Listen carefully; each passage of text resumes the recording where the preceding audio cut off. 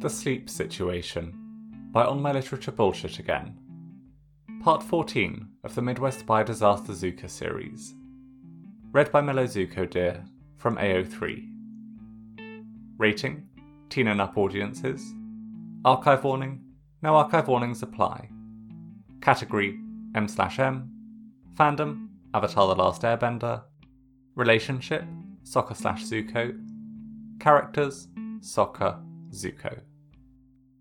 Additional tags: Midwest by Disaster Zuka, alternate universe, modern setting, established relationship, domestic fluff, emotional hurt comfort, sleepy cuddles, fluff and hurt comfort, point of view Zuko, post-traumatic stress disorder, PTSD, references to childhood trauma, nightmares, showing your love for someone even while you're asleep.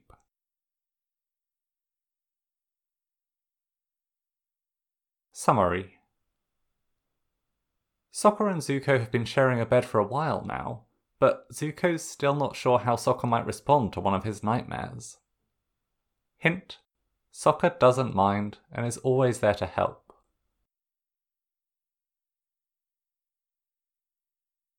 Zuko had mostly outgrown the nightmares. He still didn't always sleep terribly well, or for long enough. Insomnia a semi-constant struggle in his life that led to his, as Sokka so lovingly called it, heart-stopping and brain-melting levels of caffeine addiction. But it was still better than it had been, because the nightmares were less frequent, less intense, less painful. It had been a long time now since he'd woken actually shouting in his sleep with his heart hammering in his chest, convinced he was in real danger. It had been a problem for a while. The nightmares, the blurred images of pain and fear in an old house and his father's face. Enough that he'd been hesitant to stay over with significant others, afraid to freak them out, wake them up, make them uncomfortable. But therapy, specifically for working through PTSD, had done wonders for making his brain less panicked, less susceptible to violent dreams. He wasn't perfect now, obviously, and he still went to therapy when he needed it, but it was better. Like he was looking at the shitty memories from behind a glass door, rather than from right inside them. And time, distance, the further away he got from those memories and the people they involved, the more he worked through his issues instead of burying them, as much as it fucking sucked, the easier it was to sleep without nightmares. Enough that he'd enjoyed many nights of comfortable sleep sharing a bed with Sokka. Enough that he felt safe to move in and commit to spending all his nights with Sokka from now on. Sokka, who was warm and slept like a rock and hogged the covers. Sokka, who sometimes muttered or kicked Zuko in his sleep, but who, for the most part, was a safe, solid presence, in his bed and in his life. Reliable and ridiculous, chaotic and kind, brilliant and baffling all at once. He'd bulldozed his damn way right into Zuko's life, and now Zuko couldn't quite imagine what his life would look like without him in it, or what his bed would look like without him in it. And not just because Sokka was sexy as hell and had a body basically made for being touched and tasted. But in this case, he was thinking about their sleeping arrangement. Zuko, when he could sleep, usually slept pretty well if some part of him was touching Sokka, intentional or not. Sometimes it was full-on laying on top of Sokka and burying his face in his neck. Sometimes it was just the brush of fingertips, a foot hooked over another. He might still have the occasional nightmares, but they were short-lived and non-specific. A moment of confusion and fright, and then a quick reassurance that he was in his bed, in his adult body, and far removed from those old fears. Nothing that disturbed Sokka and nothing that was worth mentioning the next day. He could pull the blanket back up around himself, tuck a leg around one of Sokka's, or press his face between Sokka's shoulder blades and curve around him, and fall asleep again. This time was different. The dream was too vivid, and too real, and too strong. Zuko was small, and he was terrified, and his father was angry. Zuko didn't know what he'd done wrong, but he'd done something, and now he had to pay. His dad was huge, the whole room, the whole world, and there was nowhere possible for Zuko to go. He was in his childhood kitchen, the kettle shrieking on the stove. He backed up into a wall, his heart pounding, his father faceless and looming. He couldn't breathe, strangled by the panic of incoming punishment, knowing he was in trouble, that he couldn't escape it. Everything was blurry, like looking only through his left eye, the world hazy with red. His father was coming closer, his hand filled with fire. Zuko didn't yell, but he lurched awake still, sitting up and gasping for air, hands struggling outward. He forced his eyes to stay open, the dream to stay back, but his breath was still too fast. He pressed his hands to his chest, some part of him still convinced it was real, sure he'd blink again and he'd be back in that kitchen, that his dad would be there again. He could feel his heart through his ribcage, loud and fast, and tried to breathe. Slow breaths, inhale and exhale. Control his thoughts, remind him of real life. There were safe places in his mind, the distance between memory and reality that he'd built in therapy. He tried to find them now, forcing air into his lungs, but he was still shaking. Rubbing his chest wasn't helping, and his hands were shivering, and he couldn't get out of it. Fuck, what did he do? What was he supposed to do now? How was he supposed to get back to sleep again? He could just get up, take the dog on a middle-of-the-night walk, or do a grocery run. He could even just head to the living room and watch a movie on his laptop or something. Just accept that he was awake and operate like this was normal. He'd be tired and feel like shit tomorrow, but it wouldn't be the first time. His hands were clammy as he dragged them down his face, the images still too vivid, his heart too loud.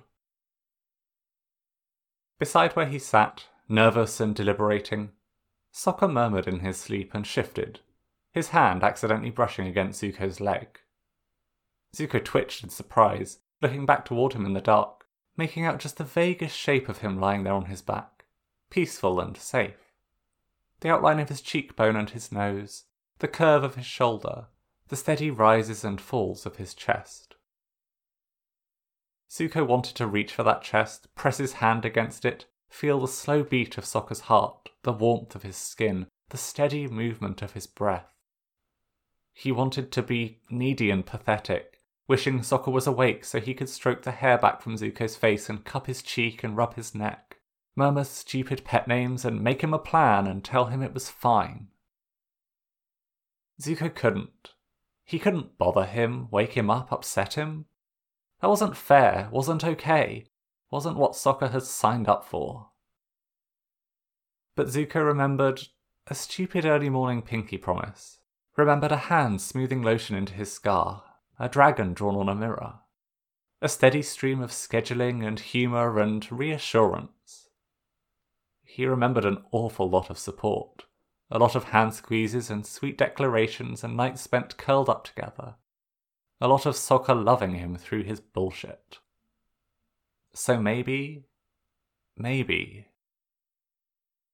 Zuko made himself lay back down and take another breath, staring up at the ceiling. The images were right there behind his eyelids, waiting, making his chest tighten again. He couldn't shut his eyes, couldn't get himself to relax. Sokka was beside him, dead asleep, but maybe... Zuko scooted closer and touched his arm, just barely, just enough to have contact, have something. Maybe that would ground him enough, that little bit of contact that was familiar and safe. The smooth, memorized texture of Sokka's skin, the feel of it under his fingertips. It was something. Maybe it would calm him without bothering Sokka. "You okay?" came Sokka's voice anyway, a mumbled whisper, closer to his sleep mutters than his waking voice. "Sorry," Zuko whispered back. "I didn't mean to." Without prompting, Sokka shifted closer and raised his arm, immediately inviting Zuko into his side. Zuko's heart thumped more loudly, his throat tight. His fingers had lost contact with Sokka's arm, but now here was that safe space again, being offered. He took the invitation, pressed himself into Sokka's chest, into the space under his shoulder where he somehow so easily fit. He rested his cheek against the soft fabric of his shirt, extra warm from sleep, and Sokka's arm immediately wrapped around him, rubbing over his shoulder a little. "It's okay," he said in that same sleepy mumble. "I got you." Zuko's chest hurt with something entirely different now, but he tucked himself in closer, careful of the cast on Sokka's leg.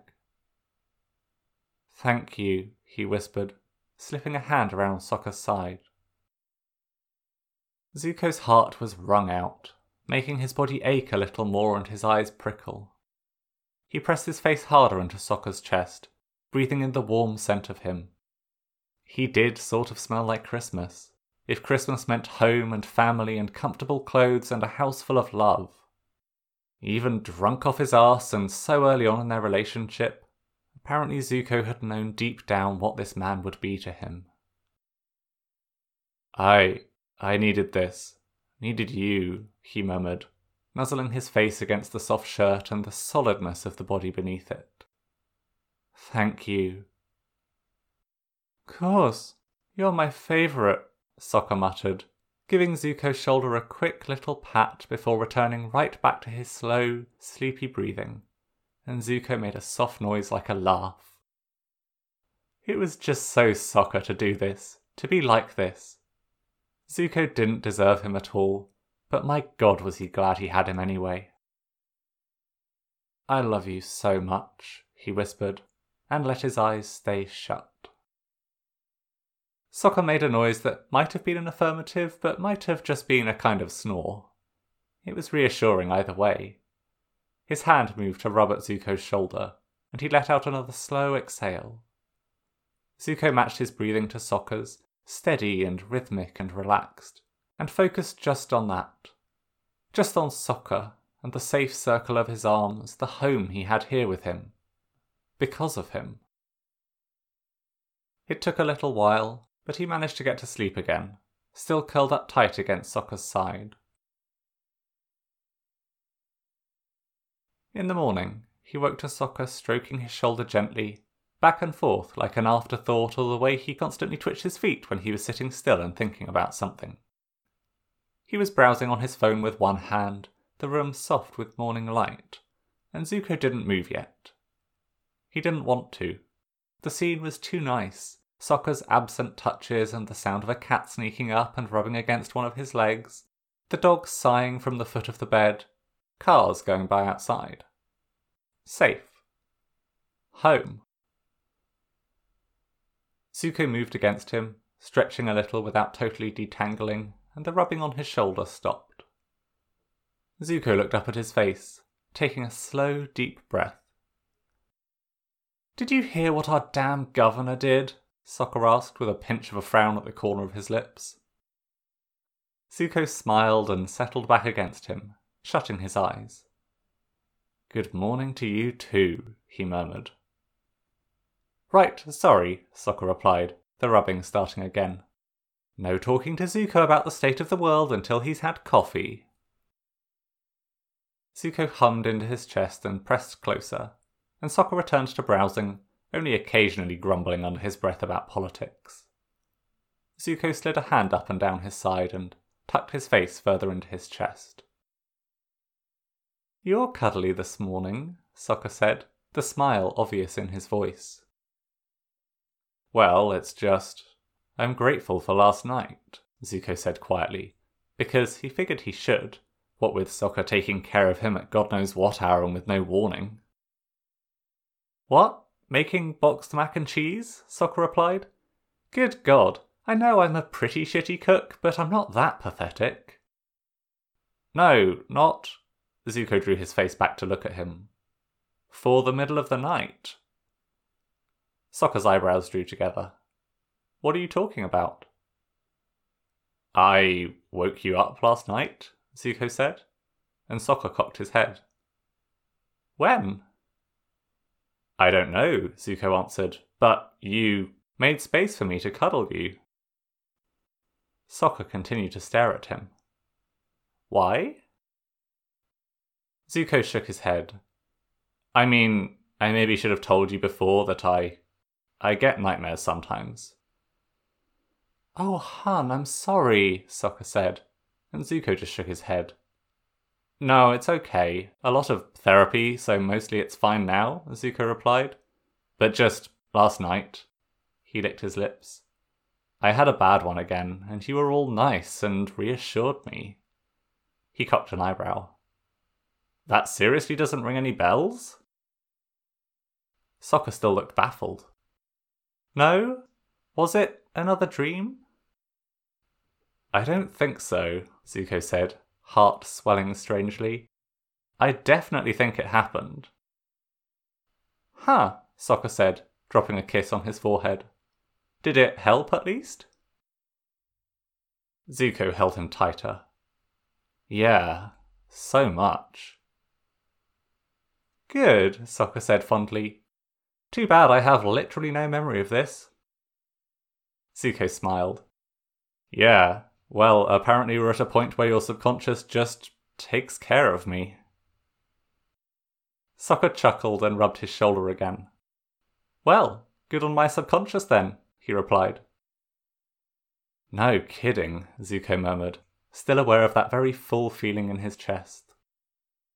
Sokka moved to tip Zuko's face back up towards him. You okay now? He asked, giving him a soft kiss like punctuation, which made Zuko's heart feel even more full. Zuko caught the back of his head and kissed him more firmly, letting it linger, and Sokka laughed a little bit as he drew back. He stroked Zuko's cheek. Yes, Zuko answered, brushing a strand of hair out of Sokka's face as he stared up at him. More than okay, sweetheart. So much more than okay.